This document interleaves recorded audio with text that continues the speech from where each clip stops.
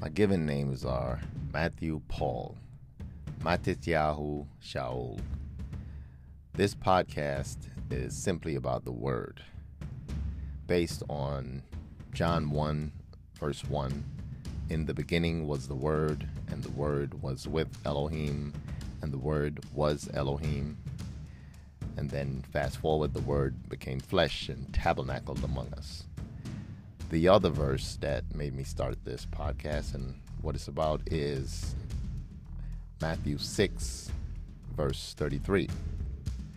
But seek first the reign of Elohim and his righteousness, and all these shall be added to you.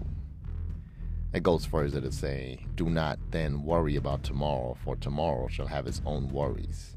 Each day has an